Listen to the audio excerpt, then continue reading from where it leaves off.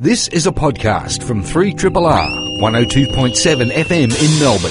Truly independent community radio. Good evening. Hello, hi. Welcome to Plato's Cave here on 3RRR 102.7 FM. We're going to present for you an hour of film criticism, which is something we like to do this time every Monday night. My name is Thomas Caldwell, and I'm joined... We've got a full cave once again tonight. I'm joined by Cerise Howard, Alexandra, Helen Nicholas and Josh Nelson. Good evening, all. Good. Hello. Good evening. We're going to have to rehearse our greetings one day. We're going to nail it. It's going to be this seamless kind of blending into the show greeting. I killed it that time. We're going to be finishing up soon, actually. I think this is our second last review show, isn't it? Yeah. I think so. Yeah. And we're also coming up to a bit of a milestone. I think our 200th episode is not too far away. So there you go. It might be this one. I should have checked before I went down this train of thought.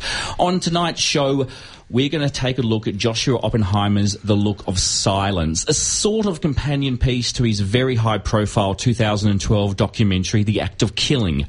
Once again, Oppenheimer is examining the perpetrators of the Indonesian killings of 1965 and 66, but this time from a slightly more personal perspective.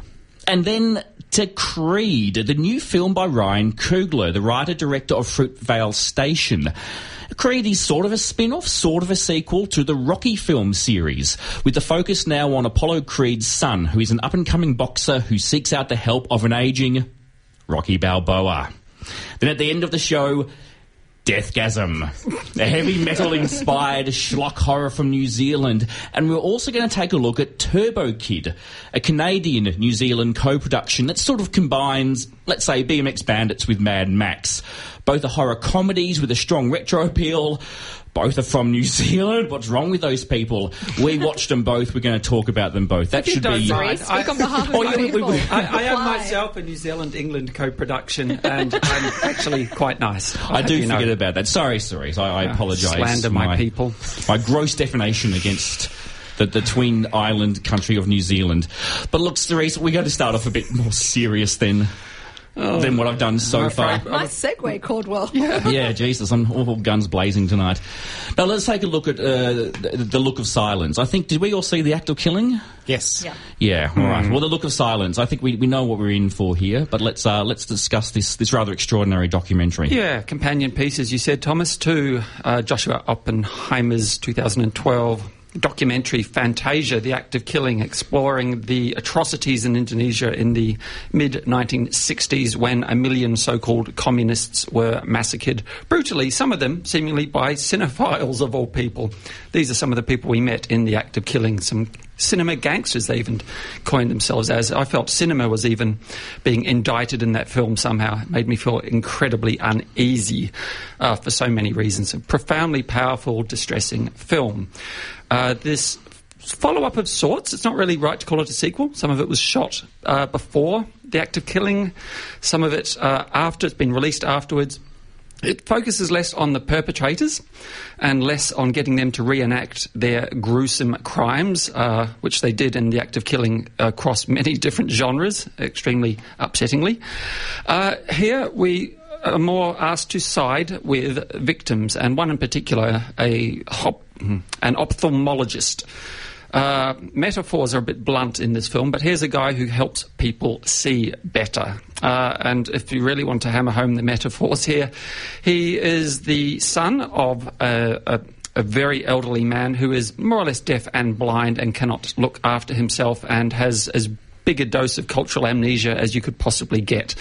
Why this family is so important is that the brother of the key character, for want of a better word in this, the interrogator, the ophthalmologist, he was murdered before Thomas's friend's birth, in fact, but it's clearly haunted him ever since. And so he approaches various people that he has viewed previously on footage that we're actually mutely watching this horrific footage of people boasting about massacring his brother, amongst others, and the brutal particulars of this murder.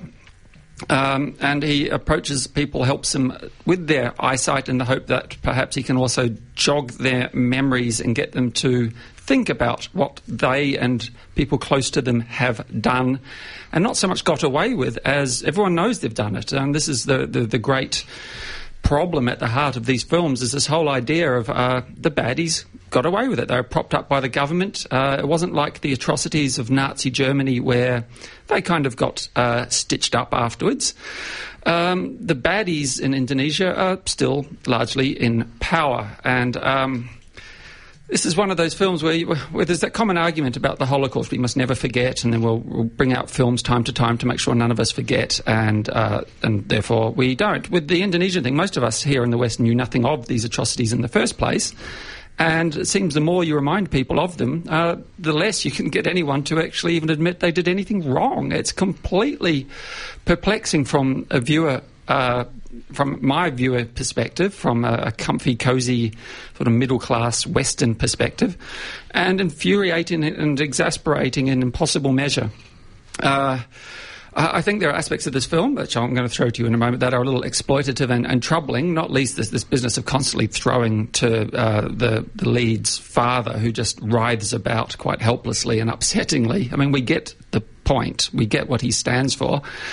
But it's incredibly powerful stuff, and just watching this humble gentleman, who I think must be in his late 40s but looks a lot younger. I think he says at one point he's 44, but he looks like he could be in his late 20s. Yeah, he's really youthful looking, but he just holds this cold, quiet gaze as these people sort of often grin at him as they explain what they've done and whether they feel they ought in any way be apologetic for it. And this includes people in current-day positions of power who they're pretty thinly veiled threats they throw at him. But, I mean, this is incredibly queasy, troubling viewing. Well, his own uncle is one of these people who is indirectly responsible for his brother's death. Well, there's that too. And then we also see the next generation down being indoctrinated in the schools. So his son is being spoon-fed nonsense in the classroom.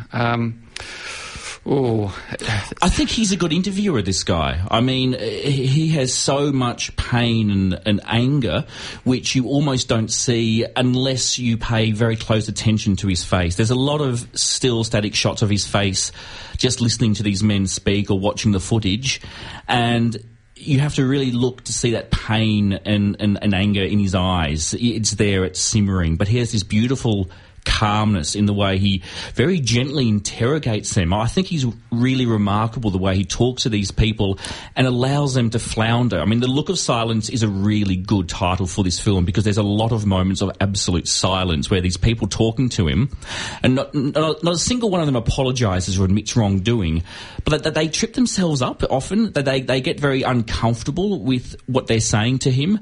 And I think so much is communicated in these unspoken moments where you get the sense that these people are very uncomfortable and probably repressing an enormous amount of guilt themselves for what happened, but desperately trying to perpetrate this myth, which has become, part of the school curriculum, as we see that what they did was the right thing to do. And I love those moments where he does gently challenge them. Like there's one point where one tries to claim it was they were religiously motivated, and he just very calmly says, "That's not true. You know that's not true. Religion had nothing to do with this." Or when they started to say that the communist generals were guilty of the worst atrocities, and again he just very calmly says, "No, you know that's not true. That didn't happen at all. That was your side who did that."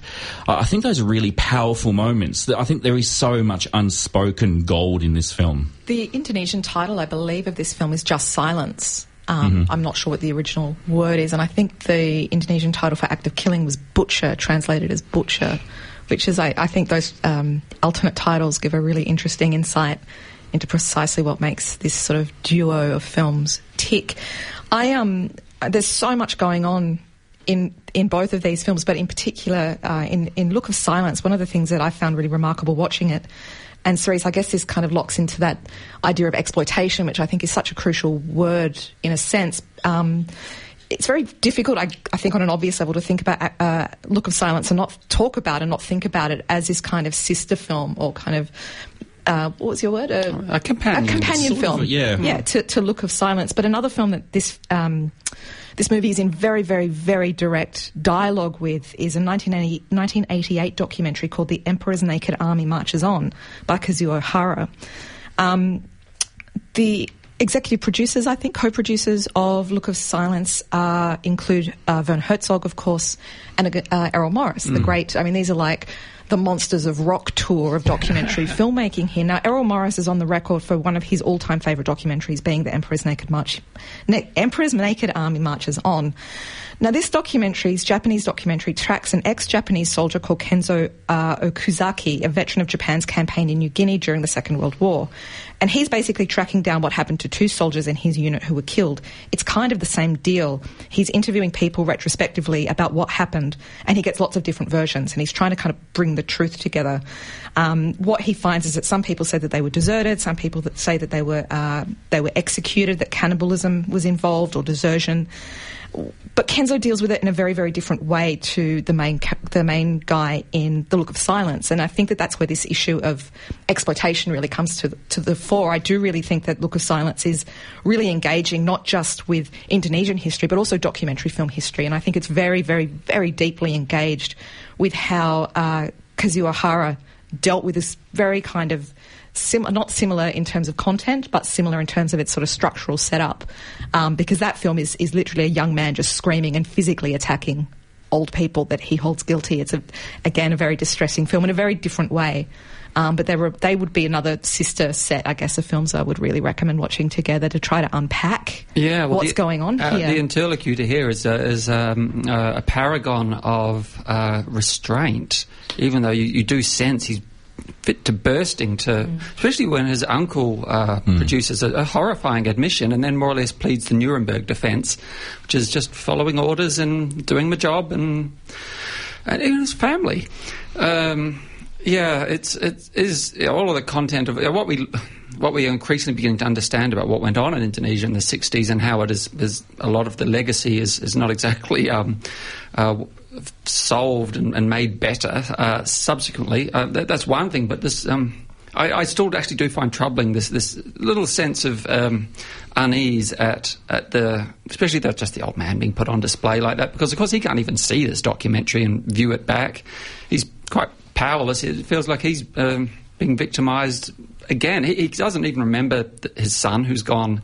I mean, I think it's just really ramming home a point that's abundantly clear as it is. I felt with those scenes, there was one scene in particular that I really felt uncomfortable about and did question why did we need to see that, where his father is shown to be completely helpless. He doesn't know where he is either. Yeah, and again you're wondering why isn't anybody helping him? You're just shooting this seems cruel. But otherwise, I liked all the inclusion of his family. I liked the stuff with his children. I liked the scenes where he and his daughter just laugh at a fart joke. I like him talking to his son about what he's learned at school. I like him talking to his mother, because I think this helps to humanise and create a portrait of this family who life has still gone on for them and they're still trying to find happiness and meaning. And I think it's an important juxtaposition to the incredible horror he's getting from the people he's interviewing. Yeah, that works for me, those conversations.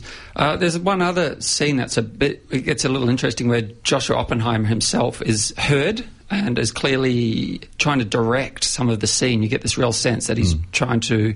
In fact, a lot of the interviews, there is a staginess to the camera work. You do get some nice A-B sort of 1-2 shots, which it does seem a little contrived, but... we know what effect he's aiming for, and it is one of outrage. I'm outraged watching this film. And I think with the Herzog and the Morris involvement, that would not be accidental. That would be, that kind of artifice would be consciously revealed and it's certainly from Act of Killing as well, like revealing the lines between fiction and non-fiction and kind of playing with these lines. I think that's where it gets tricky, but it's also where it gets super interesting. I think that sense of artifice is really important and something they were playing with in the Act of Killing. And this touches on something you said at the very start, Cerise, about how we almost can't comprehend this, and we've got cultural amnesia. And I think that's part of what this film is exploring, that what happened is so horrific. It's so removed from any frame of reference that we have that it's difficult to believe. And this guy, even early in the film, says, I think he's exaggerating. I think he's saying that he did all these things as some kind of act of bravado to cover up for his guilt. I can't believe this is all true. And yet later in the film, other characters reference some of the stuff he spoke about, and you just get that really uneasy and very disturbing sensation of, oh my God, this stuff they're talking about is actually what happens. Yeah, and the more that any evidence is produced, just the more upsetting it is. The more almost impossible to reconcile this with any sort of reality that we're familiar with. It's just that people who seem hospitable could be capable of such brutality. It's a banality of evil thing, isn't it? Well, I think this is a really profound film. They're beyond belief. I mean, they just sort of stagger the mind. The titles, like you say, I mean, the titles are just so everything that is important, I think, is contained in these titles. You know, the look of silence. There's a culpability for the audience. Like, why do I not know about this? The act of killing, this idea of performance, and just those words, these really simple words, are just so effective, and they really capture what's going on, I think, in these films. The Look of Silence, certainly a very confronting documentary. It's screening exclusively at Cinema Nova, and The Act of Killing, if you want to catch up with that, is available quite widely on home entertainment. 3RRR. The film we're about to discuss, Creed. Josh, I believe you have a vague interest in the boxing genre. Yes, I may have mentioned that once or twice, or every time we've covered a boxing film on Plato's Cave, including very briefly earlier this year when we looked at Southpaw. My interest in the boxing genre film is masculinity, violence, class, race, and father-son relations, the kind of key words of Creed. I mean, Creed is really about beautiful bodies, broken men, and boxing life lessons. When I first heard that they were making Rocky VII, I do admit to being a little sceptical, particularly when I heard the synopsis and that it was about the illegitimate son of Apollo Creed. For those of you who aren't aware of the Rocky franchise, Apollo Creed was the character played by Carl Weathers through the first 4 Rocky films. He began as Rocky's rival, and by Rocky IV he was his... Well, actually, by the Rocky montage in Rocky III, you could tell when they're running along the beach and their Adonis Johnsons are swinging in their shorts that they were the best of friends. And this is really about his son wanting a change of life and tracking down Rocky Balboa for a shot at boxing glory. And it sounded a little like a cheap idea for a sequel or a spin-off. But this film is in safe hands. The director here, Ryan Coogler, who's also the co-writer, directed Fruitvale Station a few years ago, which I only caught up with at the beginning of this year, which is not only a really sound debut feature. It's a work with some very interesting racial themes and also a really strong dramatic core. And I think that's what Coogler brings to Creed. And it's a film that I found dramatically potent. It's one of the most dramatically moving films of the year. This film really broke me throughout, and I wasn't expecting it. It really caught me off guard for a lot of it. Look, I think one of the strengths of Creed is the way in which it managed to balance the obvious tropes of the boxing genre film, the montage, the training, the sense of the underdog, with some extraordinarily well-filmed fight footage. There was one fight that occurs about halfway through the film, which is one of the most extraordinary filmed boxing sequences, predominantly in long takes. This fluid camera, it stays within the bounds of the ring. I can't think of another film recently that's done something similar in this genre, but it matches that with a grounding in character, and it goes back in a sense to what the first 2 Rocky films, particularly the first one, was about, and also Rocky Balboa, and that is a character exploration of broken men and I guess this idea of father-son relationships. I guess the other thing that I find interesting here is that it's called Creed. It's not called Rocky VII. And I think this film is, by and large, about ideas of legacy, particularly father-son legacy, but also this idea of the patriarchal name, because the illegitimate son, whose name's Adonis Johnson, doesn't want to adopt the Creed moniker because he wants to carve out his own legacy. And a lot of the film rests on this idea of, will he become Creed? Is this something he's predestined? Has he earned it? Is he actually the illegitimate son? And I think it's fascinating in that context because it comes back to issues of capitalism. And we looked at this idea of how capitalism frames father-son relationships last week in relation to 99 Homes. And I think there's a bit more of complexity. I think there could be a temptation to look at this film as if it's a simplistic reaffirmation of the importance of the patriarchal surname, and I don't think it's that simple. I think there's actually a bit of complexity with the way in which this film tries to deal with the ambivalence within this film, and not just in terms of that, but in other areas as well, particularly in the romantic subplot. Again, it's not straightforward. This is not just the woman is a cardboard cutout and is sort of background dressing. There's some very interesting stuff in this film that tries to, I think, acknowledge the tropes and the stereotypes of the boxing film, but expand upon it or carve out something different or new, even if it's not a subversive or radical film. There's a great line in this where the love interest, Bianca, who's a woman who has progressive hearing loss, which I think is also interesting in terms of bodies, says, "I'm not going to be your motivation. Like, you can't carve me out in the same role that all the other women in the previous films have sort of been reduced to." And lastly, before I segue, and I do have other things to talk about, but I have to mention Stallone. I think he's extraordinary here. I think he's had a bad rap for a number of years. He's been written off predominantly because he's been reduced to playing B-action roles, which really have, I think, been beneath him. And if anyone has seen First Blood, the final scene in First Blood is one of the most extraordinarily well-acted sequences where he breaks down, and there are moments in this where we see him emote and it shreds me. And I mean, a lot of that is the direction and the writing, but it's his performance as well. His ability to sell this idea of a broken man in a way that Mickey Rourke does similarly in The Wrestler. This feels like a film that this is the one he's been building up to, that he's been destined to play. And I think he really is extraordinary and deserves all the credit and accolades that he probably will get for this film. We're nervously looking around at who's going to speak next. I didn't respond to it quite as enthusiastically as you did, and it hasn't stayed with me upon reflection. I've got to admit, I found this a little bit of a painting-by-numbers drama/sport film, and I wonder if that is because I've seen the first Rocky film many, many years ago, and I read a description of them online. So I haven't done that journey. I'm actually not up to speed really with the mythology. I'm not emotionally invested, although I really appreciated a lot of the shout-outs in the film because I did do my research, and so I recognised those and enjoyed that. So I didn't quite...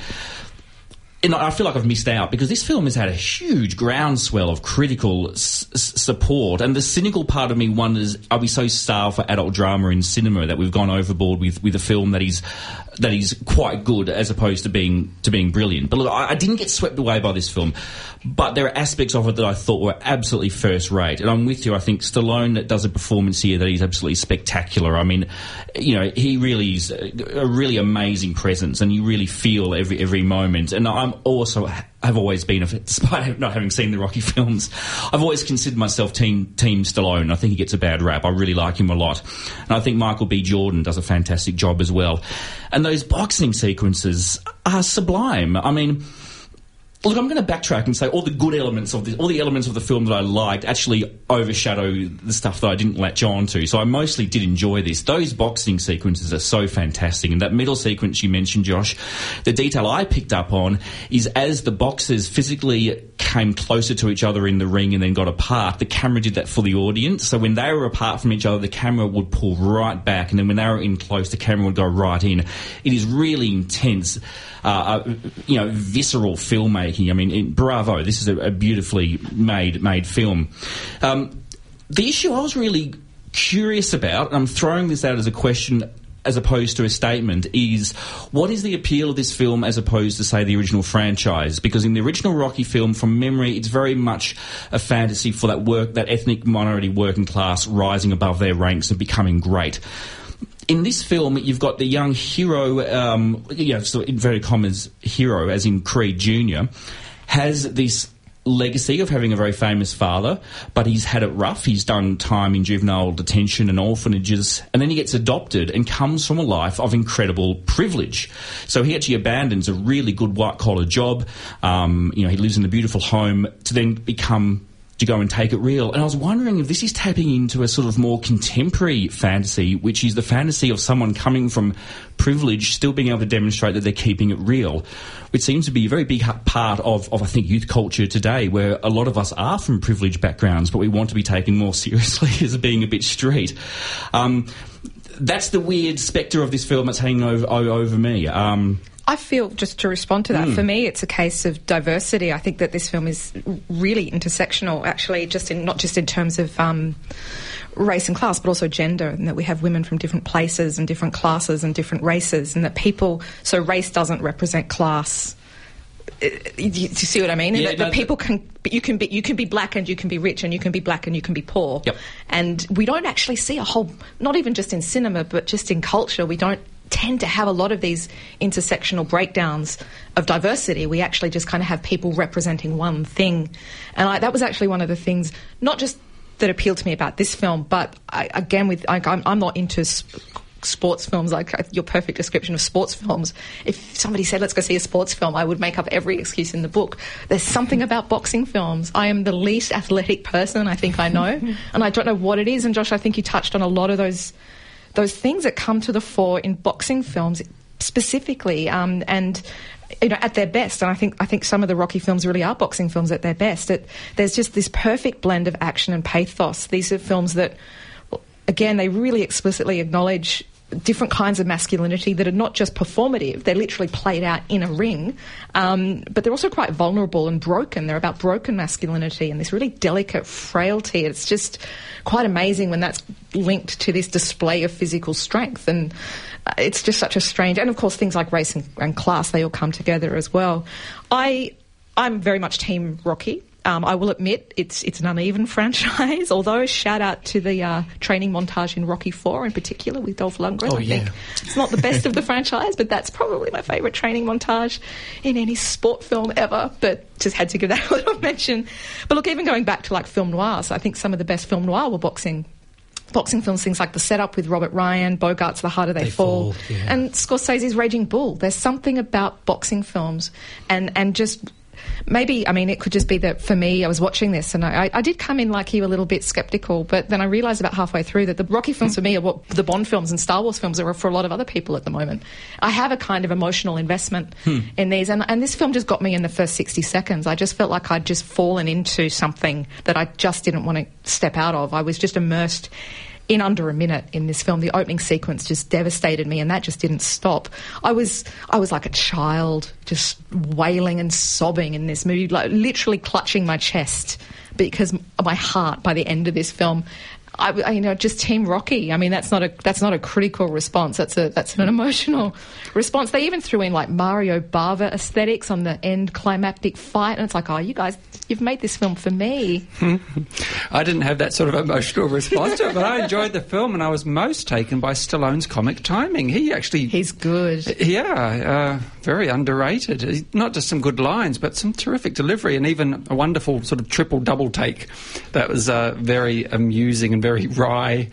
And I don't have that sort of investment in these films, and I haven't seen a Rocky film in the longest time. And there was a long time between them, wasn't there, up until Rocky Balboa a few years ago? When did that? Very first one was, 70-something? No, it was 40 years exactly that this one was released, so that was the big anniversary. So... Yeah, I mean, definitely that... his name's Ryan Coogler, isn't it, the director? He has the script credit too, which I think is a very critical thing to note. It's a masterful script. It is. It is a really terrific... And it feels street. That's such a key term in this film, this idea of authenticity.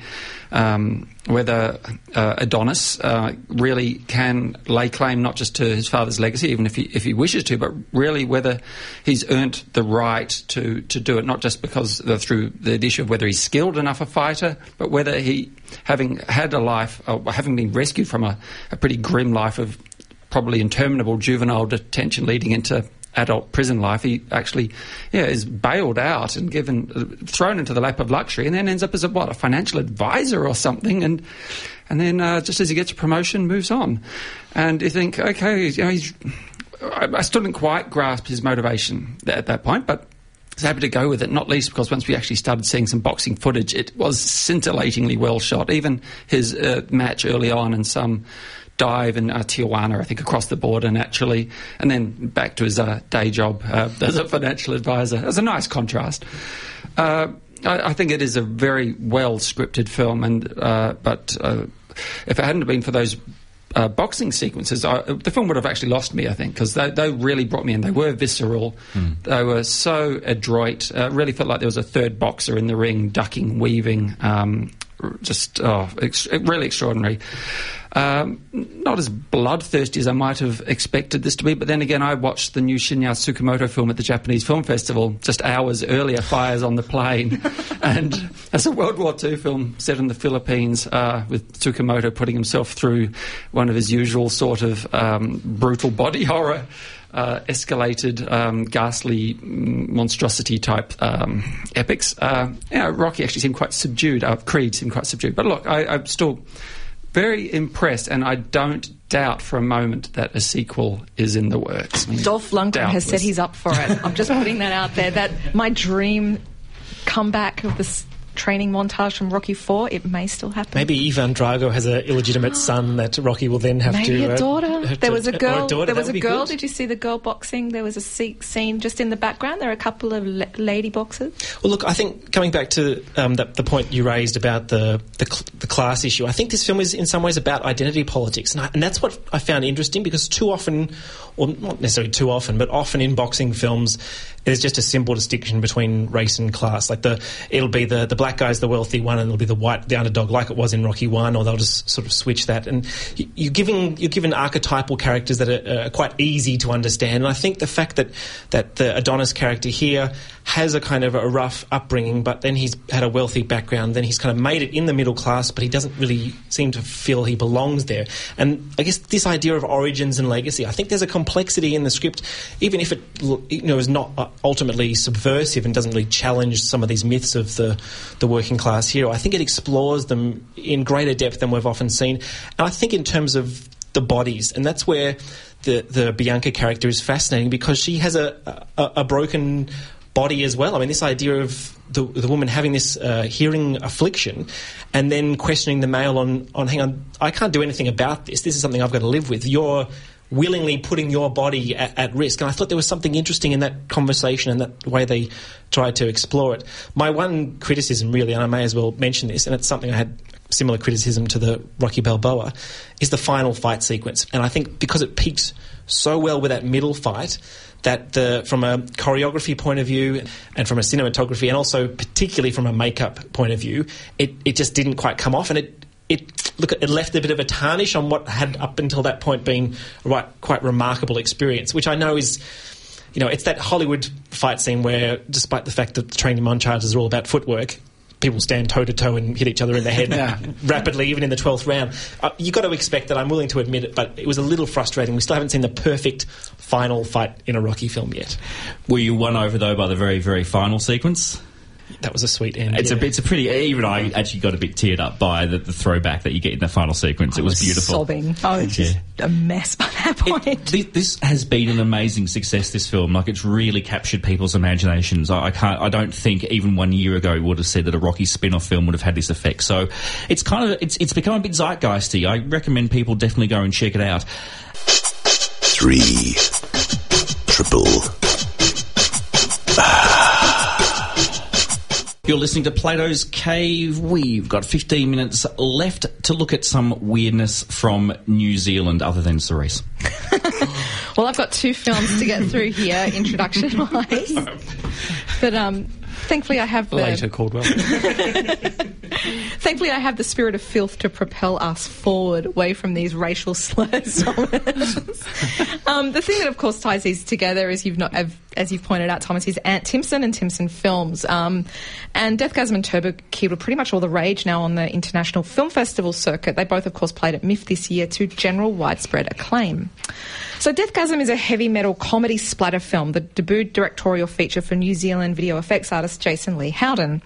The film follows spotty teen metalhead Brody, played by Milo Cawthorne, who is, I believe, from the Power Rangers RPM series. I found that out. I'm not a regular viewer of the Power Rangers RPM series. Just want to put that out there. Anyway, Brody finds himself forced to live with his hardcore Christian aunt and uncle when his mum is institutionalised. And like many disenfranchised kids before and after him, Brody decides to express his frustrations with his lot in life through heavy metal music and starts a band, the Deathgasm of the film's title, with his buddies Zach, Dion and Giles. And in the spirit of the best and the most absurd 80s straight-to-video horror, Deathgasm stumble across haunted sheet music that allows them to summon a demon, and quite literally all hell breaks loose as the protagonist band together to conquer it, as you do. Turbo Kid is co-directed by Francois Simard, Anouk Wissel and Johan Carl Wissel. It's a Canadian-New Zealand co-production that brings a kind of action-packed, splattery, post-apocalyptic comedy stuff all together in one movie. It's very much drenched. The glue is very much a kind of 80s retro pop culture aesthetic. The key word is really 80s here. I can't emphasise that enough. It's some pretty intense nostalgia porn, much more, I think, than Deathgasm. One reviewer also used the BMX Bandits comparison that you mentioned, Thomas, and they compared it. They said it was a cross between BMX Bandits and Gem and the Holograms, which I think is kind of perfect. Yeah, that's much better than my but one. Mad Max is up there. I think that it's all of those kind of mushed together. You guys are getting an idea. So the eponymous kid is played by Monroe Chambers, who's best known for his role in the Degrassi reboot, which I did watch. And he finds himself in the dystopian future of 1997 up against evil, one-eyed bad guy Zeus, played by cult icon Michael Ironside, and an evil henchman with the satisfying name of Skeletron. Throw in BMX stunts, a magic glove, a cutesy neon-drenched android called Apple, and the inescapably catchy synth-pop soundtrack, and you pretty much get with Turbo Kid what it says on the packet. Are these films fun? Yes. Have people broadly adored them? Absolutely. Do I have a preference? I tend towards Deathgasm, but probably more for matters of taste rather than anything else. I think that they're both kind of fun, retro silliness, but there's something about Deathgasm, the satanic panic era hypocrisy is very much of interest to me. It's just pitch perfect splatter. And I really have to be the one to mention this, that Deathgasm just trumped Turbo Kid for me simply because it had a dildo massacre. And I'm going to finish that and throw to you guys on Dildo Massacre. I think what I really I enjoyed both these films, but I think what gives Deathgasm, say, the edge is it's probably less knowing and winking and trying to evoke a sort of a previous era. Deathgasm feels like a more pure film in a way. There's a real spirit. If you're a heavy metal fan, I imagine you're going to go berserk because it incorporates so much heavy metal iconography and mythology. I saw this at a festival screening where I was lucky enough to do the Q&A with the director, and that was a really pumped, psyched crowd. And I found, again, I had the advantage. I saw this in the cinema where I only watched Turbo Kid on a screener. But that cinema was applauding during sequences in the film in delight. And I was there with them. I mean, the decapitation gone wrong sequence, I think I cheered. And the bit where he kills off his... Oh, sorry, spoiler. No, I haven't told you who he kills off. What it is. That there is one death in particular that's really quite wicked and evil that I had a really big laugh at. But, yeah, I really enjoyed Deathgasm. I think it very much had the spirit of early Peter Jackson films in it. But look, I also really did appreciate Turbo Kid as well. I think they're a great double. They would make the most magnificent double. And I think we've sort of done the Grindhouse 70s thing. That's kind of, I feel like it's running out of steam now. And now we're starting to get more of this kind of 80s retro aesthetic. I mean, a few years ago, Hobo with a Shotgun came out, which I did not like. I actually thought it was too true to its genre in that it was just a bit shit. But I think Turbo... that film really rubbed me the wrong way for some reason. Such a great review. Yeah. It was too shit for its own good. I think Turbo Kid better encapsulates the spirit of these kind of ridiculous 80s films, but yeah, a lot more entertaining. I think it's really curious that both these films have come out of New Zealand and both sort of work with this kind of horror comedy. New Zealand also capable of doing very serious, wonderful, profound films. No, look, I came of cinephile age watching Peter Jackson's first films and adoring them, and they were very much handcrafted labours of love. Bad Taste famously took 4 years of Sundays to make, and... there's a fabulous documentary called Good Taste Made Bad Taste, which just goes into all the gory detail. But the gore and bloodletting in those films is as nothing to what goes on. It's just so matter-of-factly and deadpanly in Turbo Kid. I can't remember Deathgasm quite so well. I watched it months ago during MIF. But Turbo Kid is with me. I watched it only a couple of days ago. It is a product of the digital era every bit as much it is nostalgic for the 80s. I mean, the splatter effects in it are not the stuff that Jackson was doing in Brain Dead or Meet the Feebles or Bad Taste way back when, because they are digital produced by and large. We see things that just could not really possibly be produced with latex and foam and rubber and whatever that horrible syrupy stuff is that makes the fake blood that poured in so many gallons in Brain Dead, which I still adore. I do adore those early Jackson films. I really don't know quite what it is that's in the water in New Zealand lately, but it keeps producing splatstick films. At the higher end of the spectrum, we've got What We Do in the Shadows. Housebound. Housebound. But then just a year or two ago, this berserk Maori cannibal film called Fresh Meat. That's amazing. It is. Well, it's just so out there. But it goes into real New Zealand territory and taboos and certain cultural things very specific to New Zealand. And yet these films seem to travel well. I guess Turbo Kid's not so specific geographically.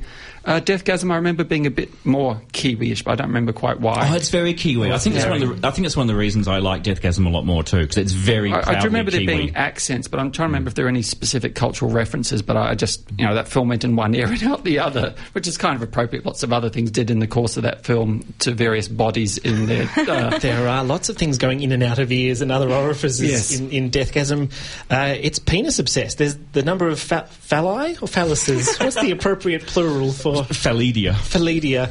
And there's a wonderful energy to Deathgasm that I found really appealing, and it did evoke bad taste in quite overt ways, but even another film or franchise in more overt ways is Evil Dead. I mean, the possessions, the camera work, the style, yes, it apes Raimi to a degree, but with a kind of loving ode and quite an obvious ode, I think. And I appreciate the way it evoked the spirit of those the Evil Dead films and the Bruce Campbell films. For me, I think I appreciated it more than Turbo Kid. Turbo Kid felt less energetic than it should, less enjoyable than it should. Stylistically, the visuals, the sound, all kind of ticked the right boxes, and yet it didn't quite hang together, particularly on the heels of Kung Fury, which I think captured the spirit and had an energy to it. The other strange thing about Turbo Kid is it's a kids' film, or it's about kids, and I was expecting, and I think the setup is far more in line with the kind of 80s post-apocalyptic sci-fi kids serialised TV show, and it becomes far more kind of midnight movie gore fest. And it seems caught between these two extremes. From a reference point of view, this may be quite obscure, but there's a Bruce Campbell film that was made in 1992, Mind Warp, which sort of deviates through sci-fi horror territory. And there was a lot of similarities, or it evoked that for me. But I think the issue I had with Turbo Kid is script. To me, it meanders when it should run at the start. It doesn't have a real sort of momentum that I think Deathgasm does. And I think if that had a stronger sense of the kind of the mission-driven narrative of the kid, this idea who's a kid who his idol is Turbo Man, and he sort of just stumbles upon the Turbo Man as opposed to this being something that he's searching for and looking for and propelling the early stages of that narrative. I think it would have been a far stronger film. I think for me, one of the things that really captured my imagination with Deathgasm reminded me a lot of one of my favourite TV shows of the last decade is called Metalocalypse. I don't know if you guys have ever seen this, but the thing that I love about Metalocalypse that Deathgasm does as well is that it both aesthetically and narratively feels like it comes from the mind of a 15-year-old boy who's really into metal. And it gets away with a lot of stuff that it maybe otherwise wouldn't.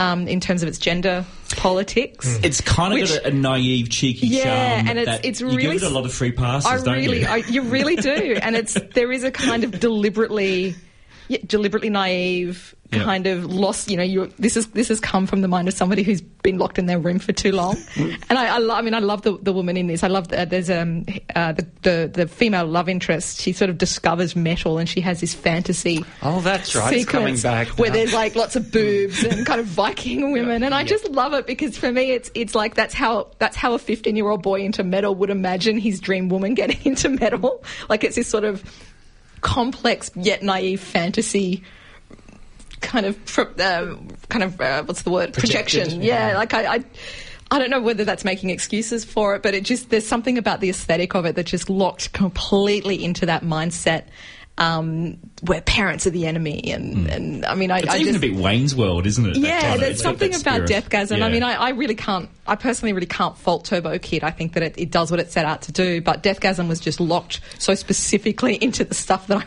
I'm into. Yeah, I'll say Deathgasm is the good one to watch with a bunch of friends while you're drinking. Turbo Kid's a good one to watch stoned. Vice versa. We should end all of our reviews like that, which is... So I've heard. Well, so Deathgasm is available right now on home entertainment through Madman Entertainment, and Turbo Kid is getting released on home entertainment late next week through Transmission Film. So you can catch up with both. Good Christmas viewing, I reckon.